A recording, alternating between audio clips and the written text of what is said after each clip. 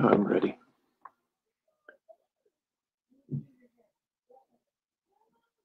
This is Geek Gab with your host, Dornall, and me, Daddy Warpig. We are back.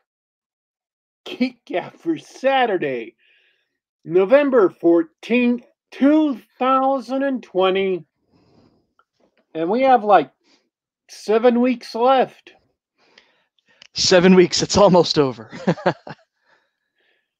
Always assuming that this year actually ends. Whew, the ride never ends, DW, but Oh! the calendar year will change, but the ride never ends. Oh man, I am seriously putting all my hopes, all my eggs in the basket of 2021 being more normal than this year. I don't know that that's going to happen though. We'll see. I'm kind of excited about it. That might just be the caffeine talking, though. It is a cozy autumn day in the Pacific Northwest. We got roughly 1 hour of sunshine at dawn, and it looks like it's going to be clouds for the rest of the day. So, oh, it's cold as hell here. Get yourself a warm beverage. Hang out with us. I am once again wrapped up in a blanket because I'm tired of the cold.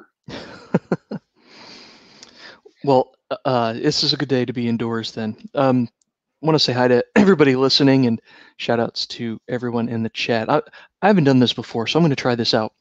Simon Hogwood, hey, what's up? Ardenon's here with us. Fiona Wolf, Bradford Seawalker, as usual. Good to see you, sir. Matthew Martin and Jackson Anderson. Hey, guys. We've got a lively chat today. Speaking of chat, Daddy Warpig, how was your week? I'm trying to remember most of my week. Thing is, when I don't do big things that make each day memorable, there's not a lot of scheduled big days. There's just consistent work every day.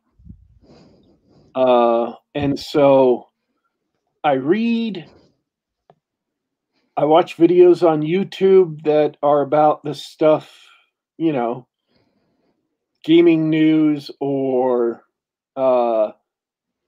analysis of movies or interesting topics that I come across, whatever.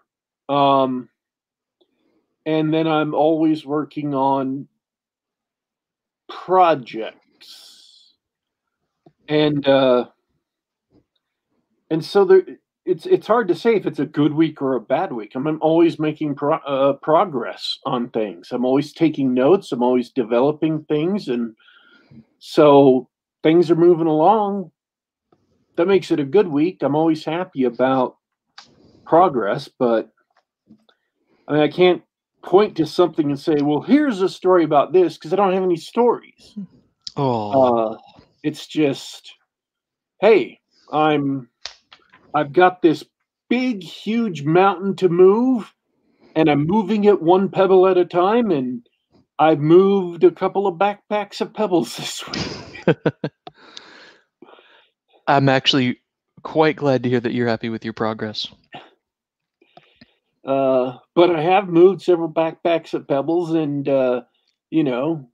big chunks of the mountain have been missing, or are missing. And so, it's a good thing. I'm satisfied with the progress.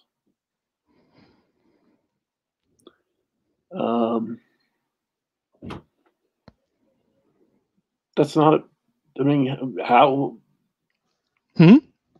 What else can you do with life if you're working on a big project except report everything's going well? Consistent work.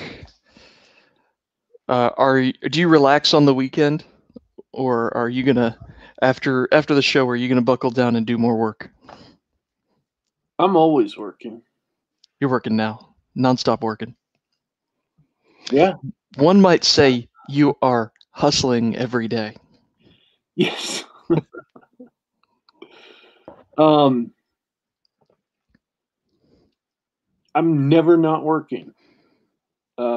Even when I stop to play a video game or stop to watch a, TV show or something, I'm always mulling things over in my mind. And, if I get an idea in the middle of the show, I hit pause and take a note and get back on doing what I was doing.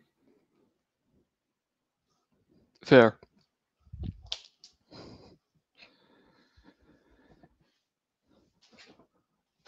I wish I had something more in depth to say about that, but I don't. I don't really, and none of this stuff I'm doing do I want to talk about right now because I want it to be fully formed and a surprise when it's done and ready to go. Sounds like a good surprise. I tell you what, I've had a similarly difficult week, but a couple of interesting things happened, and I'm not going to go into the full story, but we're having a reset in our weekly Dungeons and Dragons game, which is kind of an interesting story. We put together an online game earlier this year when all the lockdowns happened. There were a few of us who are really hurting for social time, and we replaced our tabletop nights with some online nights. We talked about Roll20 and stuff months ago. Yes. Yeah. So we had an interesting revelation, which was amidst some personality conflicts at the table, player styles were sort of, rubbing each other the wrong way. We discovered that the game we had started didn't really suit the players. And now that we're in this sort of where everybody's sort of used to the social situation and used to playing online, we all kind of came to the realization, hey, we should play a different type of role-playing game or a different type of Dungeons and Dragons game. One that's better suited to the players at the table. And I can hear Jeffro tearing his hair out right now. I know, but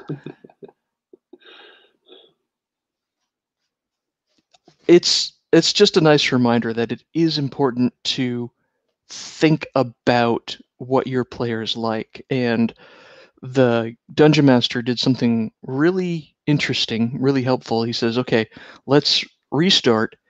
And I'm going to ask you guys what you like or what you prefer in a game. And he gave us like 5 categories, right, of things that people like about RPGs, whether it's combat or role-playing in character or whatever. There were 5 categories, and he just said rank them. And he got all the players' rankings and put them all together and said, okay, based on the overall rankings I got from all you guys, I think this type of campaign. He settled on a mega dungeon style. He said that, I think this style of campaign is going to be the best for everybody. I think everybody can get into this. So instead of running this fantastic setting, and it's a shame because the game we paused was excellent. It was very, very fun and interesting. But now that all of us have been playing for months together and we're sort of used to each other's personalities and we understand the way we all work, taking a step back and saying, okay, so how do we optimize what you guys like in a game? And that's it was an interesting exercise. No, Matthew Martin asks, not adopting the one game, one setting, one campaign vision of WotC. I bet you're tongue-in-cheek there, but I'll answer that. I have absolutely no faith in the designers at WotC. 5th edition Dungeons & Dragons is a fun game to play, but I've played through the Curse of Strahd module, and it was all right. I had a really good. It was a novice game master, actually, a really good game master who had to make massive tweaks to it just so that we would enjoy it.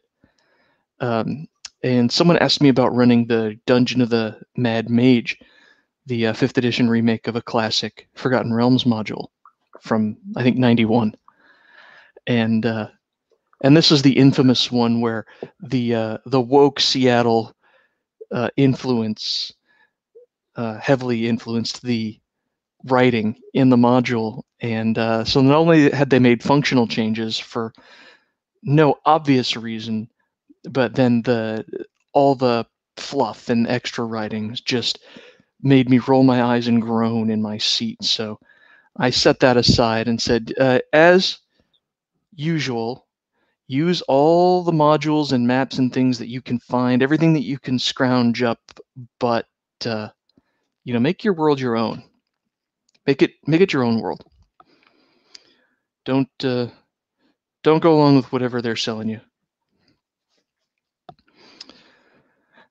Well, I've never heard this one game, one setting, one campaign thing.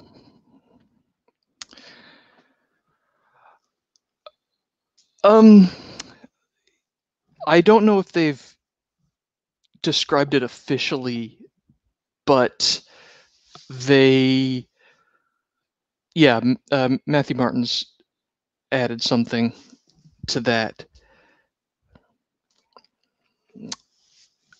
Wizards pushing towards uniformity of mechanics and setting, bringing as much possible into a shared experience and organized play. Sure, but organized play has been around forever. Even in the old Gen Con days, famously the RPGA would always have convention events with hundreds of people playing the same module.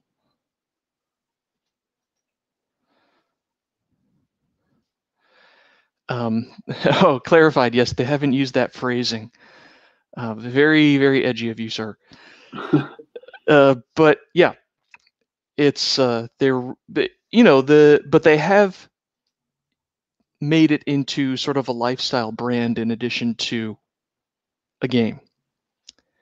And as I said, I think the game is okay. It's a fun game, but yeah, you've got all the splat books are nearly explicitly same universe. They finally got around to rolling in Magic the Gathering lore, cashing in on the popularity of Acquisitions Incorporated, Penny Arcade's, celebrity convention game. Get those guys in, right? Well, they've got a source book for that.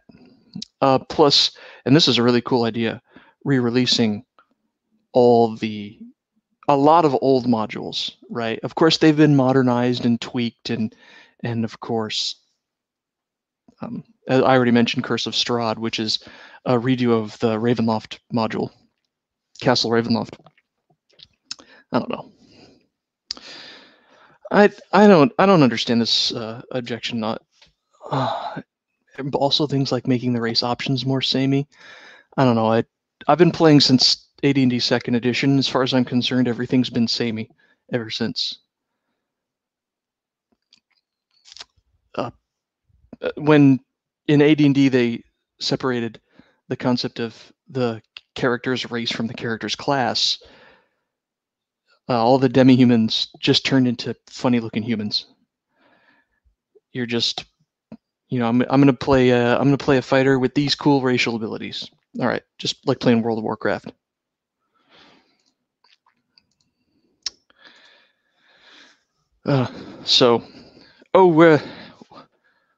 We're just pontificating on role-playing games and Dungeons and Dragons as usual. Anyway, that's an interesting experience. I've also been playing a couple of more futuristic type games. That's a nice palate cleanser from all the fantasy fare.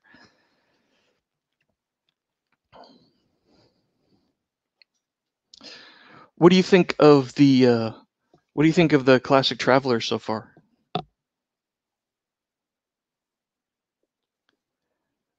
got them.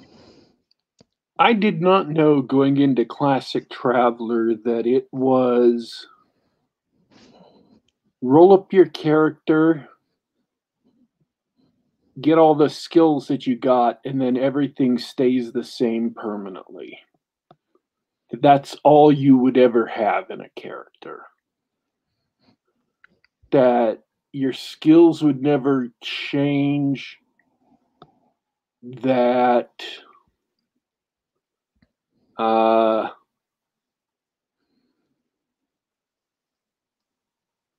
basically all you would have is gear to give you new capabilities, and even that is only capabilities that, you know, a radio would logically give you, or a rifle. I mean, even in like old school AD&D or D&D or whatever, you still level up and your attributes don't change, which is fine. I'm not complaining about that, but you know, for fighters, your to hit bonus goes up,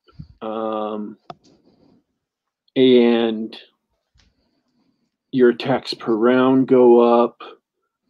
For wizards, you know, you can find new spells. So you do get better at things. For thieves, your abilities percentages go up, things like that. And maybe they go up slowly and you have a high chance to die, but you do get better, or can get better in things. But in Traveler, you know, your skills are your skills, and that's it forever. And that's okay. But we're so used to the character growth, that personal character growth, which is, I mean, maybe this is just hindsight speaking, considering how old the game is. That's one of the most engaging and compelling aspects of playing an RPG. It's so compelling that in video games and computer games, they've folded level ups into just about every other type of game conceivable. Between the battle arenas like Dota 2, where you enjoy the climb from level 1 to 20 every game, and shooters where you get more accuracy and damage or higher jumps by leveling up, but through play. It's one of the most interesting and compelling things, and it was strange, wasn't it, to realize, hey, my main goal here is not to increase all these numbers on my character sheet, except for maybe your bank account number. Really strange, but good. Just maybe not compelling in the way that we're used to. Here's the thing, I want to keep playing the game. Mm-hmm. Because I don't know if I like it or dislike it. And I'm not talking about on a personal basis. I'm talking about on a game design basis, on a doctrinal basis. If slow or no character advancement is the right thing to do, I just want to keep on playing until I get a better handle on it and see what I think about that. Or see, you know, what I think about, okay, what kind of game does that suit? What kind of game does that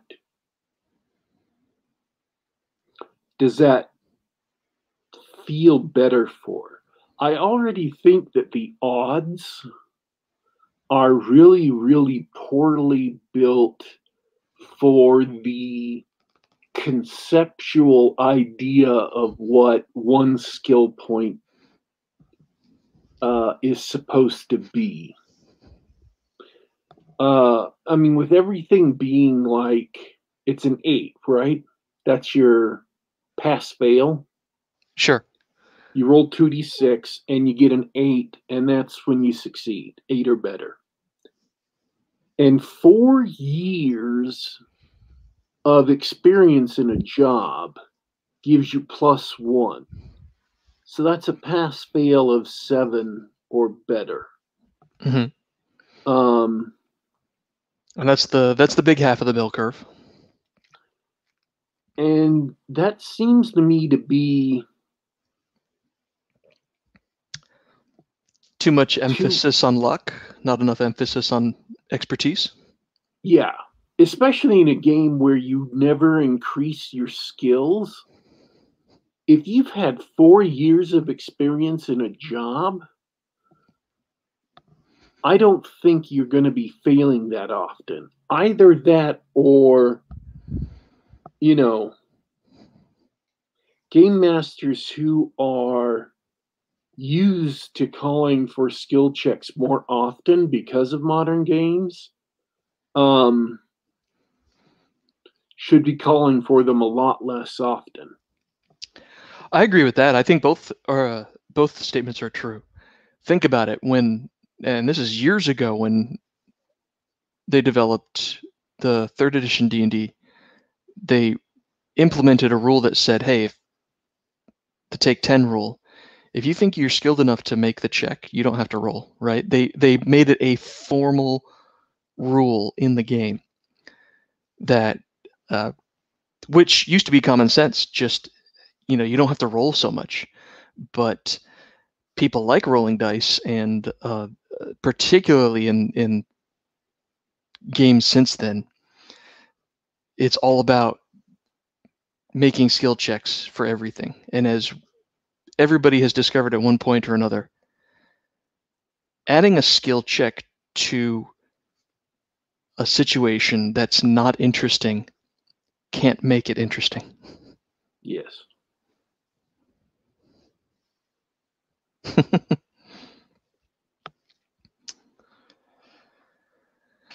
And I think Traveler, the way it was designed, kind of assumes that a lot of the things we roll for in modern games, and by modern, I'm going all the way back to the 1990s, Right. or even late 1980s, like Shadowrun and Torg, games of that era. So like 1988, 1989, 1990. I'm including anything from there on. I think they assume that those are things that you're just supposed to role play out. You're not supposed to roll for. Right. I think you're right. And that's why they don't have skills for.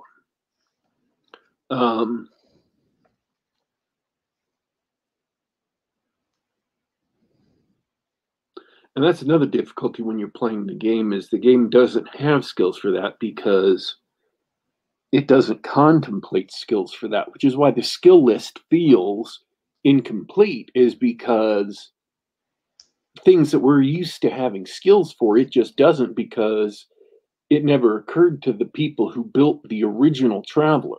And we're playing the original Traveler, the 3 black box Traveler. Oh, yeah.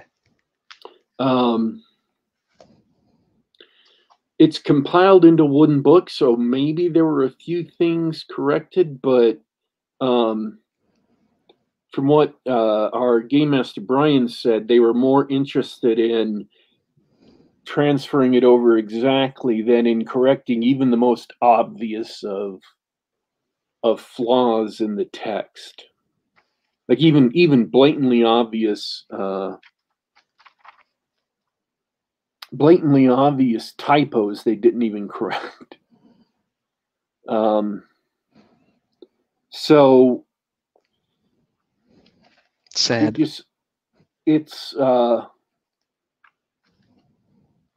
It was designed under a whole list of different assumptions that aren't in the text and aren't immediately obvious to people who are used to later games, and I'm having to like infer as we go along playing. I'm thinking, oh, okay, so there really is nothing in the rules or even implied in the rules to cover that situation. They must mean us to be us as players to just role play that out. They must not mean us to roll for it at all. And it's kind of strange to try and the term is winkle out in Britain. It just means to pick out or to identify or to figure out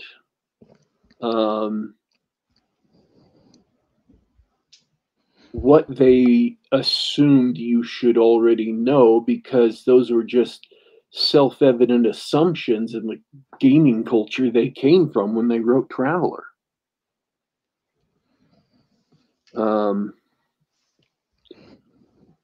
So Traveller did hit on something that was interesting. It was probably the game that introduced the idea of a universal resolution mechanic, which is part of the problem. In old versions of D&D, different systems had different dice throws and mechanics, and sometimes you want to roll high and sometimes you want to roll low.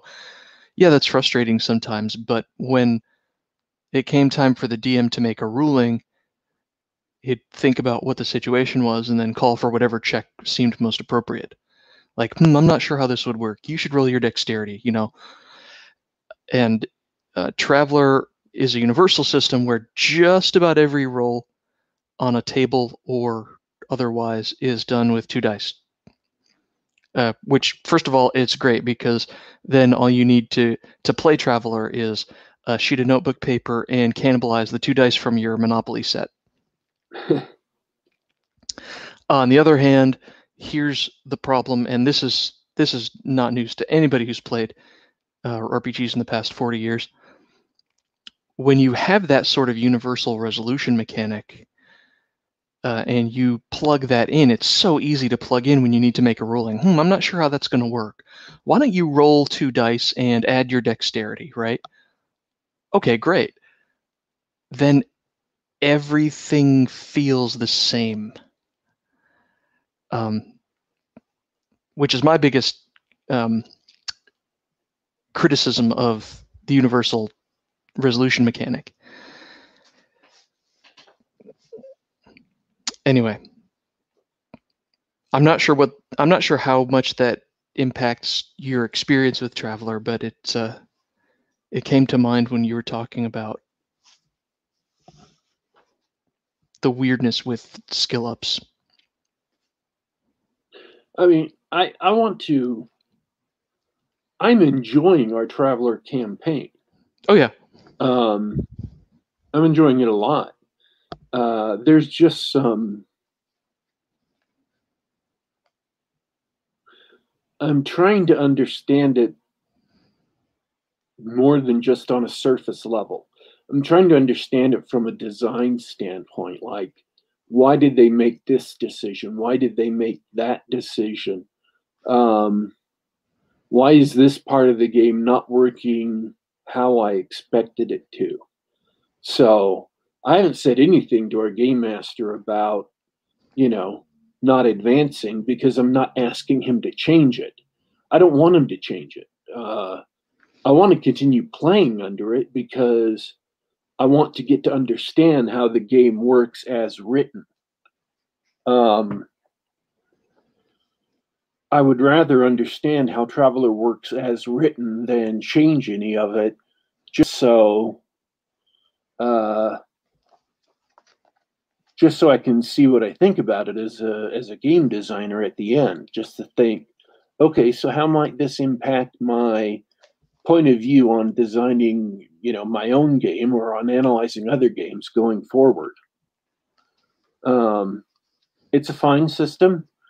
I'm just saying it's got a lot of different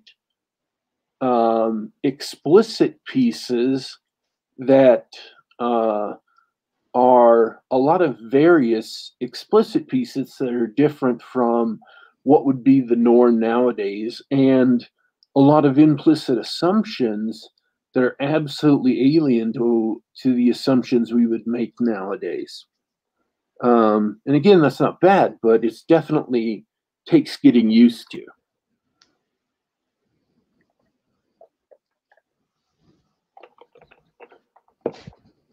That was me pausing for a sip. You were supposed to jump in there and say something. I realized that, and then I think we have hit the end of that. I agree. I would like to I'd like to continue. It's an interesting experiment. It's an interesting sort of look into a different design, and it's fun. Yeah, and the campaign itself is enjoyable too. Yeah. So, all right, Daddy Warpig. That's been my week. I've been lots of RPGing and thinking about RPGs.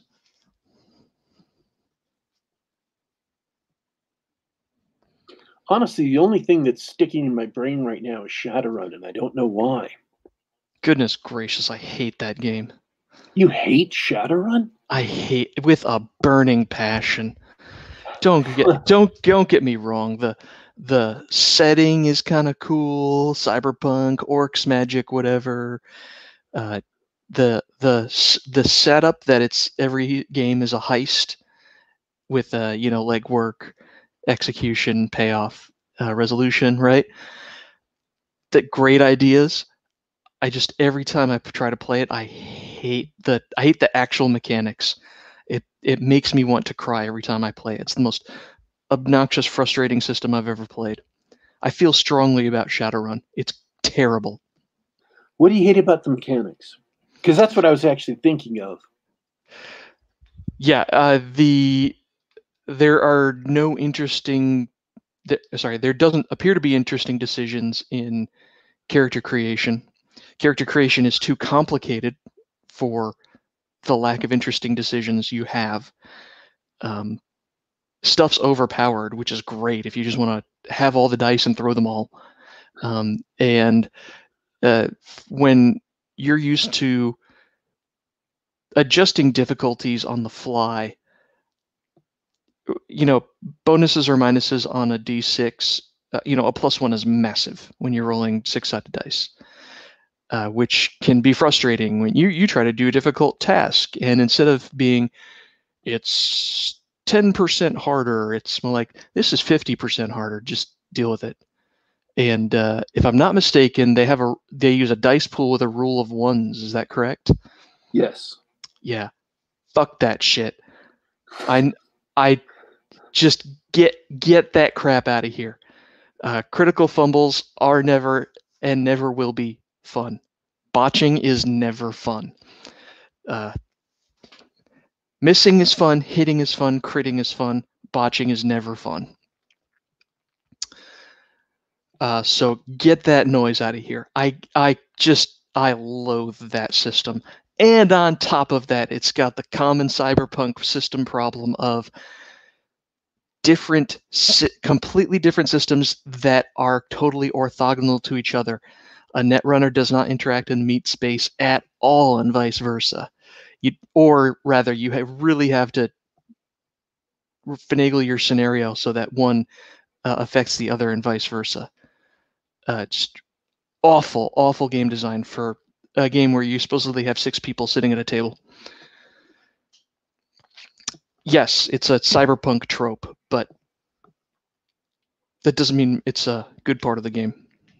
Whew. Thank you for letting me get that off my chest. I didn't realize I had that pent up. We're going to have to do a language warning in the middle of the show.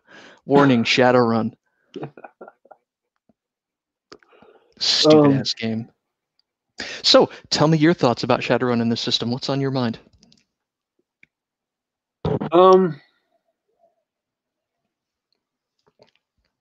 The Shadowrun system is a little bit wonky because of the D6 thing.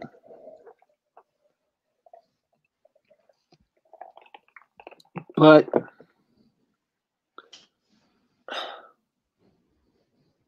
the D6 system never bothered me.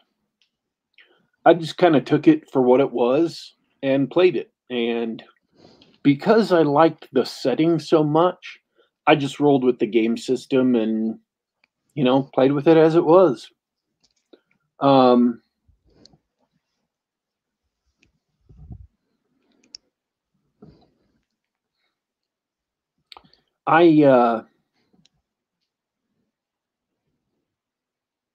Hacking is always difficult in any game where it figures majorly. It's always difficult to have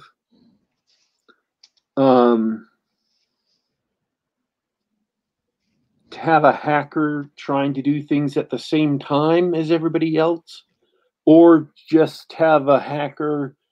What you basically have to do is have the hacker go and do his thing and then get back to the party. It's basically the same problem you face when you have a character who has to go off and do their own thing with whatever it is. They want to go and talk to a different contact that no one else can be there for, and I'm thinking like in D&D, they're part of the king's bodyguard, so they have to go off and talk to the king alone, or they're part of the wizards, council, so they have to go and talk to the council by themselves. It is what it is. It's not great, but it takes them away from the party, and the GM just has to deal with that.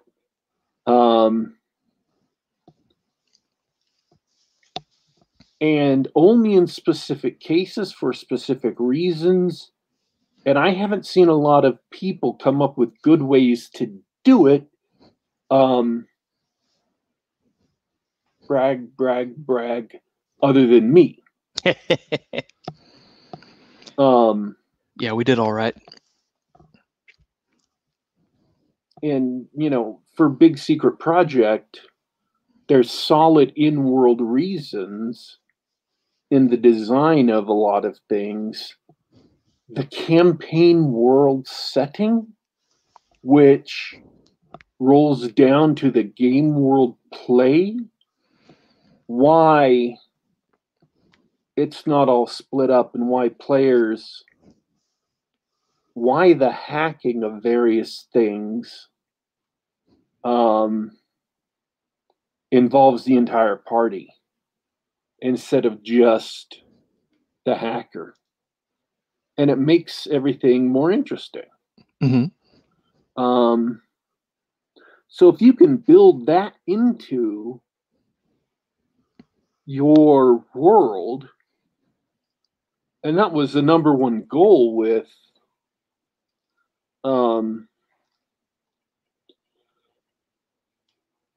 that was a main goal, was to figure out how to do that. And it took me I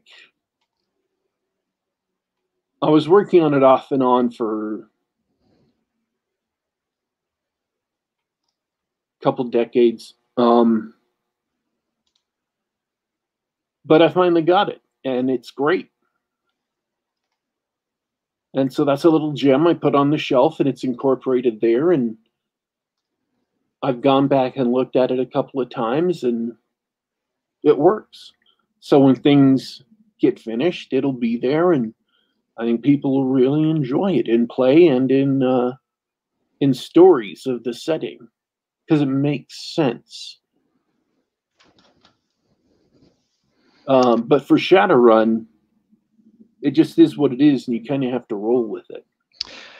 Yeah, I think you hit upon a good way to implement it, which is to make it integral to what's happening in Meat Space. Shadowrun opted to go with this really clever and inventive mini game. Same thing with Cyberpunk 2020, actually. And yeah, you get that problem. You're not going to spend an hour dealing with one guy taking a bunch of actions that takes place in 30 seconds of in-game time. I mean, I guess unless it's a pizza break, right? But yeah, you really need to make it. You need to be able to get everybody involved, or just about everybody involved.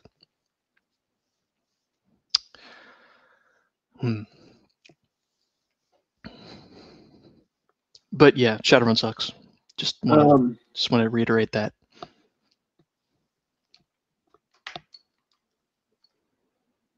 See, and I love Shadowrun. I always want to play Shadowrun. I've never gotten to play enough Shadowrun. Have you tried a Shadowrun game in different game systems, or you just gotta stick with what they have with their existing systems?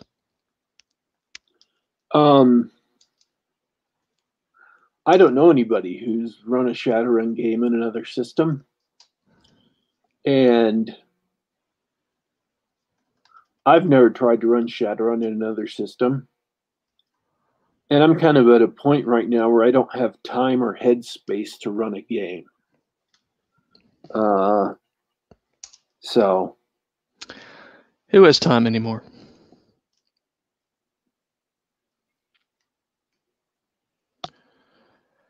Just trying to think what.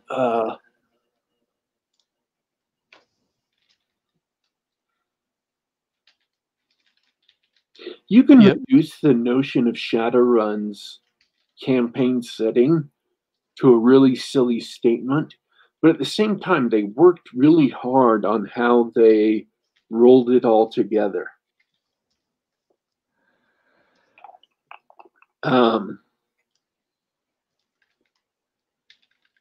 Okay, I'm listening. Well,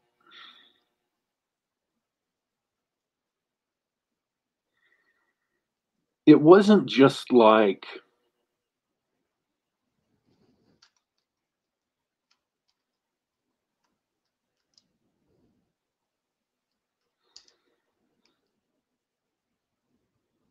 they decided to take magic and technology and make the magic kind of an organic system.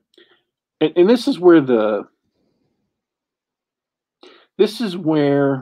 different mechanics, and this is why I love the Shadowrun system, is it demonstrates how different mechanics, different dice, make it easy to do different things that would be hard to do in another system with another type of mechanic. D&D with its class system makes it easy to do things that would be hard to do in another system with different mechanics. And there are always trade-offs with that. In Shadowrun, let's take magic for a second.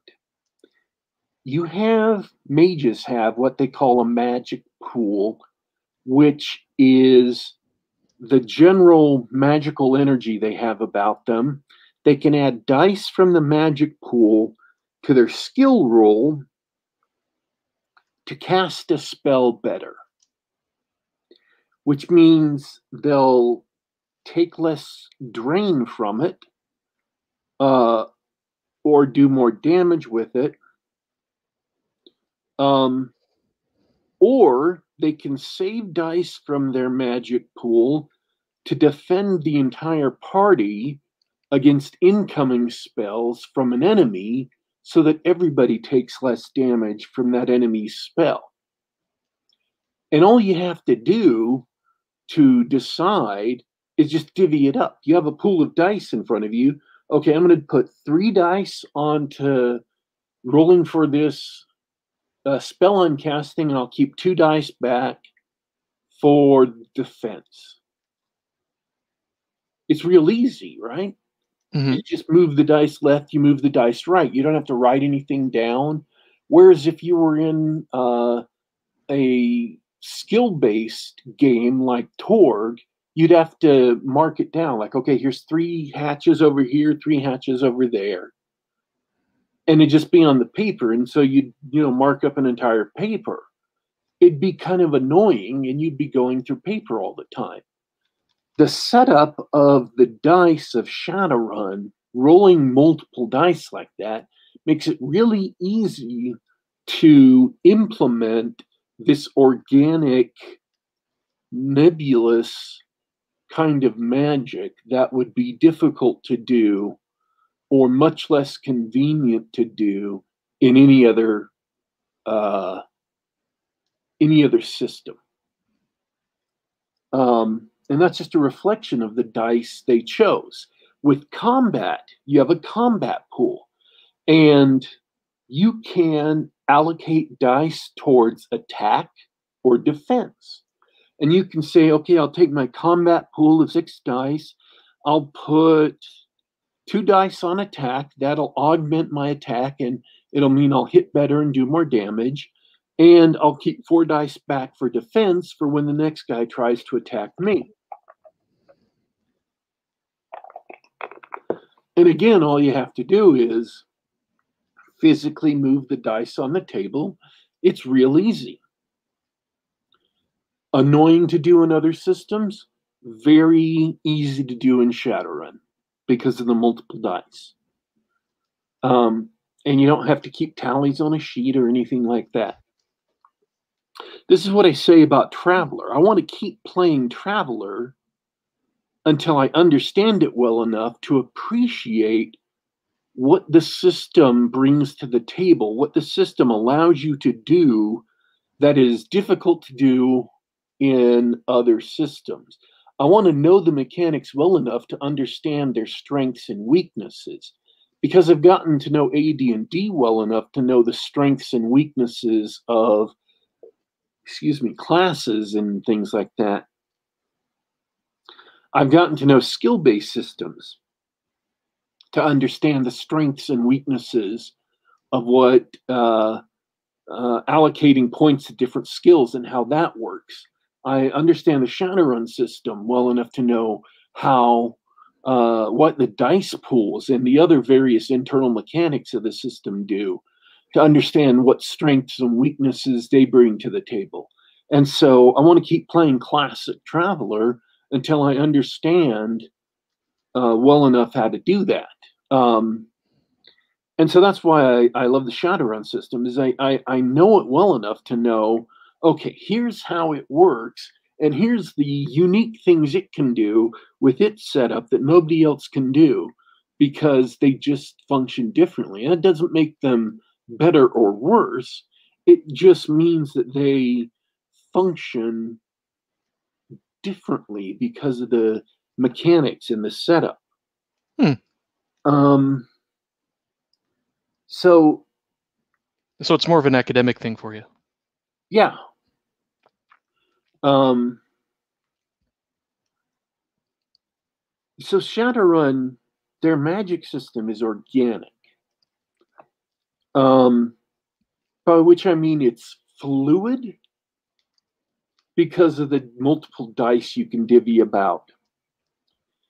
And being organic, it's completely separate from the cybernetic technological side of things. If you get cyberware added, it's harder for magic to heal you. The more cyberware, the harder it is to be healed. The more magic you get, the harder it is to cast spells and to resist drain. There's this complete disconnect between the two. Whereas if you had a GURPS setting like that, something like GURPS Technomancer, but with, I think, TL9, Tech Level 9 is cyberware. It might be Tech Level 10. I'm sorry for you GURPS fans.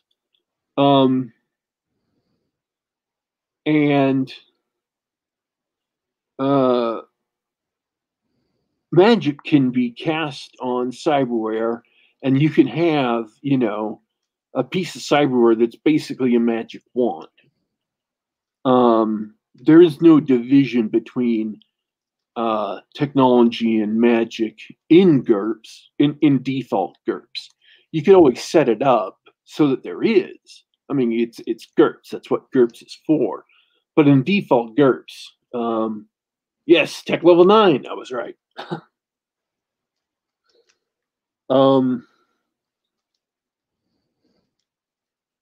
But it's not set up like Shadowrun is. Now, could you use another game system for Shadowrun? Yes, but it would always stumble over the fact that you're not using dice pools. And because you're not using dice pools, you're not really going to be able to emulate all the feel of Shadowrun magic. Now, that may be good, that may be bad, that may not be a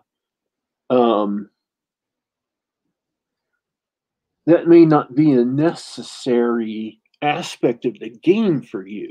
You may not be missing anything. But it's like Earth Dawn. Earth Dawn has a very complicated series of, here's a numeric value, here's the equivalent in dice pools. Mm-hmm.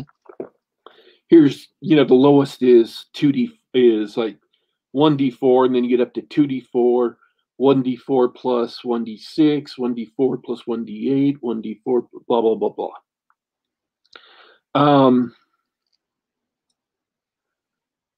And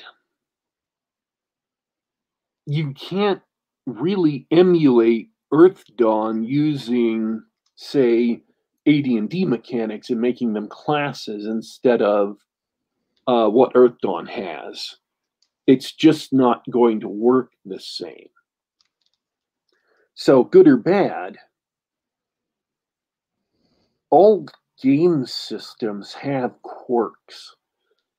And no game system is perfect at emulating everything. And what the game system emulates has a big effect on how the in-world events turn out, how they feel like, how they act like. And so Torg's mechanics have a very distinct influence on how events in-world occur and what the characters expect to happen and what actually do happen, what the players expect to happen. GURPS, the same. AD&D, absolutely the same. Earth Dawn, Shadowrun. You go along the line, the game mechanics as they're set up absolutely have an effect on what happens, and no game system is really great for emulating everything about another game. In fact, that's what house rules are supposed to do. You change house rules so that the events will be different, so that things will happen differently, and you change systems so that they will be different because you want them to be different, because you want them to happen differently. You decide to play instead of AD&D, you decide to play GURPS fantasy because you want the GURPS system and you want them to happen differently, and you want to use GURPS martial arts in your fantasy instead of AD&D's system. And you want to use ICE and run cyberspace instead of running Cyberpunk 2020 or running GURPS Cyberpunk, or running D20 Modern or D20 Modern's Cyberpunk setting by, I think Mongoose did it, the Cyberpunk book for D20. That's what changing systems does for you. It allows you to run a different system for things to work differently. So yeah, you use different systems because you want things to run differently. So that's why you would use a different system in Shadowrun. Just know you can do that, and that's fine, because you want things to run differently. You don't want to deal with, the dice pools and re-rolling and things like that. It's just if you do, there's going to be some parts of Shadowrun that you're going to lose. And you'll need to figure out if how,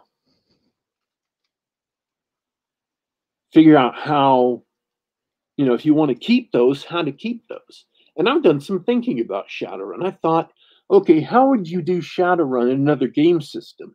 And one of the ways you could do it is to borrow a mechanic from Deadlands. Just have a stack of chips, like poker chips or smaller chips, and that serves as a pseudo dice pool. Or instead of dice, they're just bonuses. So let's say you have a stack of 6 chips, and you say, okay, I want to allocate 3 points to casting my spell. So you drop 3 chips into casting, and you leave 3 chips for defense. And those 3 chips onto casting are a +3 to the roll. And the 3 chips for defense you just leave hanging around in case somebody casts a spell at you. Is that possible? Sure, that's possible. And it's better than making tick marks on a piece of paper. I've thought about it. I've played around with doing it. I've never actually run it in play, but that's doable. So yeah, you could do things with Shadowrun in another game system, and that's one way to emulate certain things.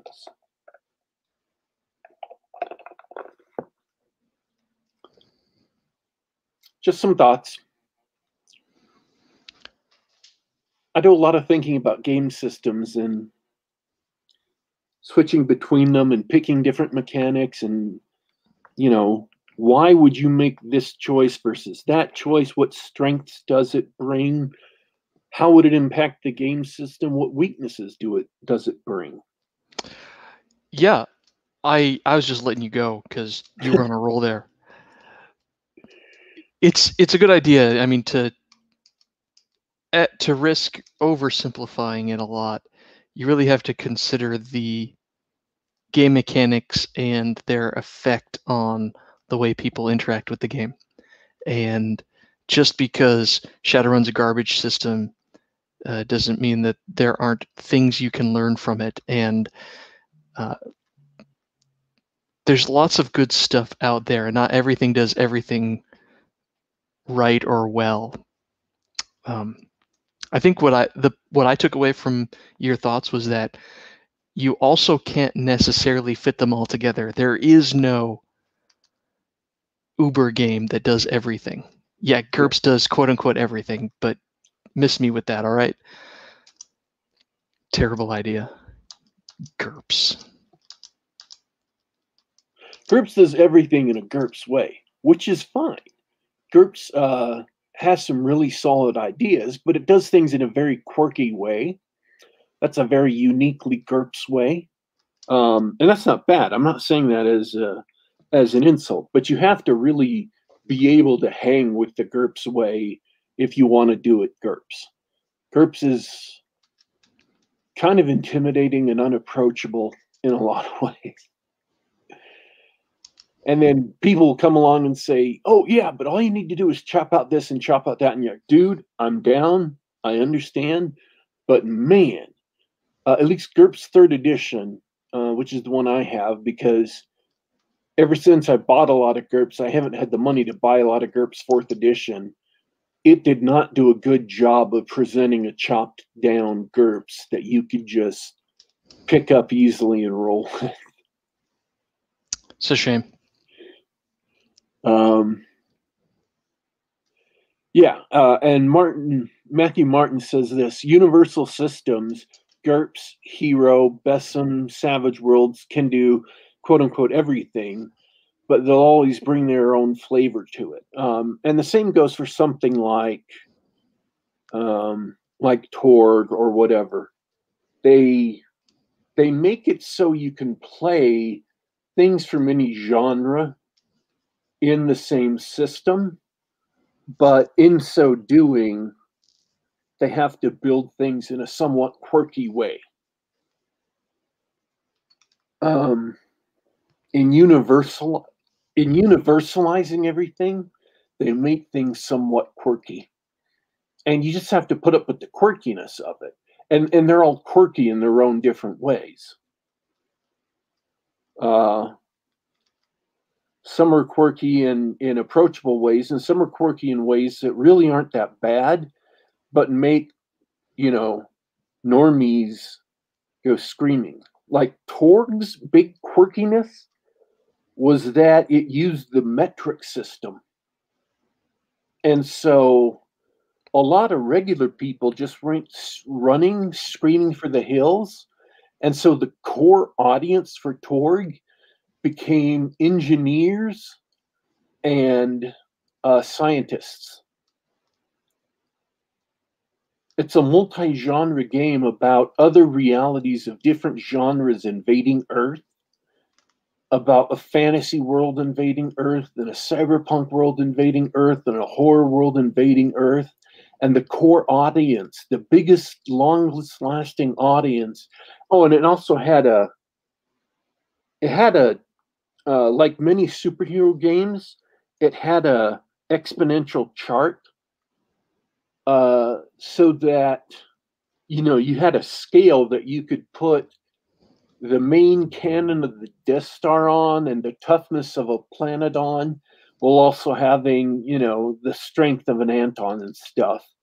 And so between the exponential chart and the standard measurements, it was a game that really appealed to engineers and scientists. And so it was a game built to where a magician could throw fireballs at a cyborg while a superhero flew around throwing lightning bolts. And a vampire came out of the mist. And that game had a primary fan base of engineers. Go figure. Nerds.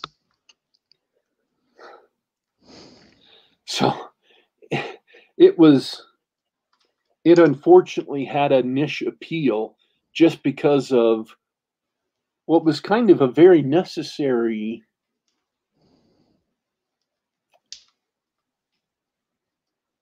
design choice, or at least a common design choice at the time. Most of your superhero game systems made that design choice, or many of them did.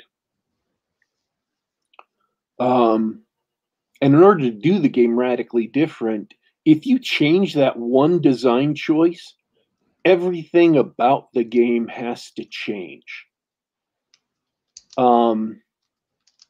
The entire game breaks down, and you're basically designing a different game from that point forward. Because everything that you see, whether you realize it or not, is a consequence of or derives from that one single design choice. That's another part of game design. If you want to do game design, I'm talking tabletop game design, is you have to understand cascade consequences. How one design choice has a cascade of consequences. And you and I were talking about this a couple weeks ago in connection with something that we can't talk about, this something, but you were making the point that they have made one design choice, and that one design choice has a lot of consequences, and all of their other design choices are just trying to compensate for that one original bad design choice.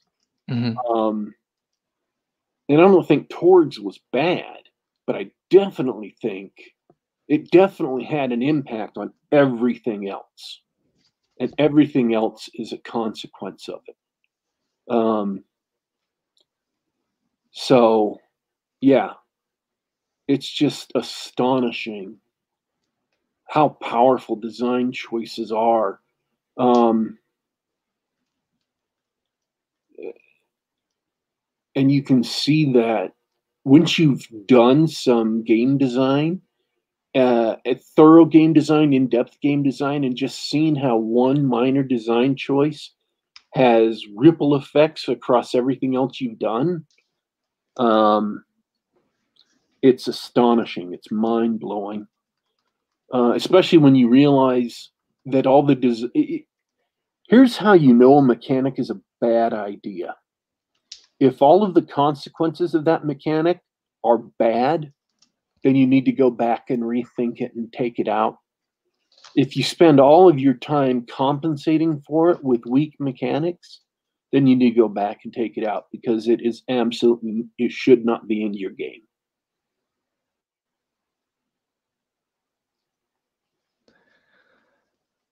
That reminds me of another test, a mechanics test. This wisdom is from video games development, but I think it applies to any kind of tabletop RPG, board game, whatever. Hand it to a 15-year-old boy. or imagine giving your game or your prototype or whatever to a 15-year-old boy. Because you know what? If it's crap, he's going to let you know right away if it's fun or not. So if you don't have any 15-year-old boys around, think, how would 15-year-old me react to this game or this mechanic? Case in point, rule of ones. Not fun. Never fun. That was it. That's the tweet.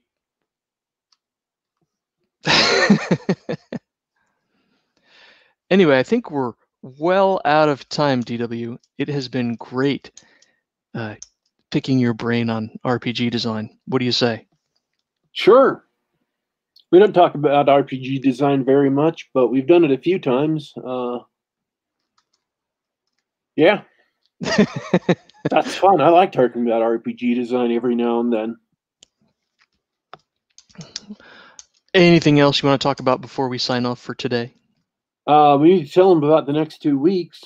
Next 2 weeks, yes. Next week I'm out of town. The week after is Thanksgiving, so there's no reason to think that we're going to have a show. I'll be too busy gorging myself on turkey or something. Yep, it's family week. Family week. So it's going to be quiet around these parts for a little while.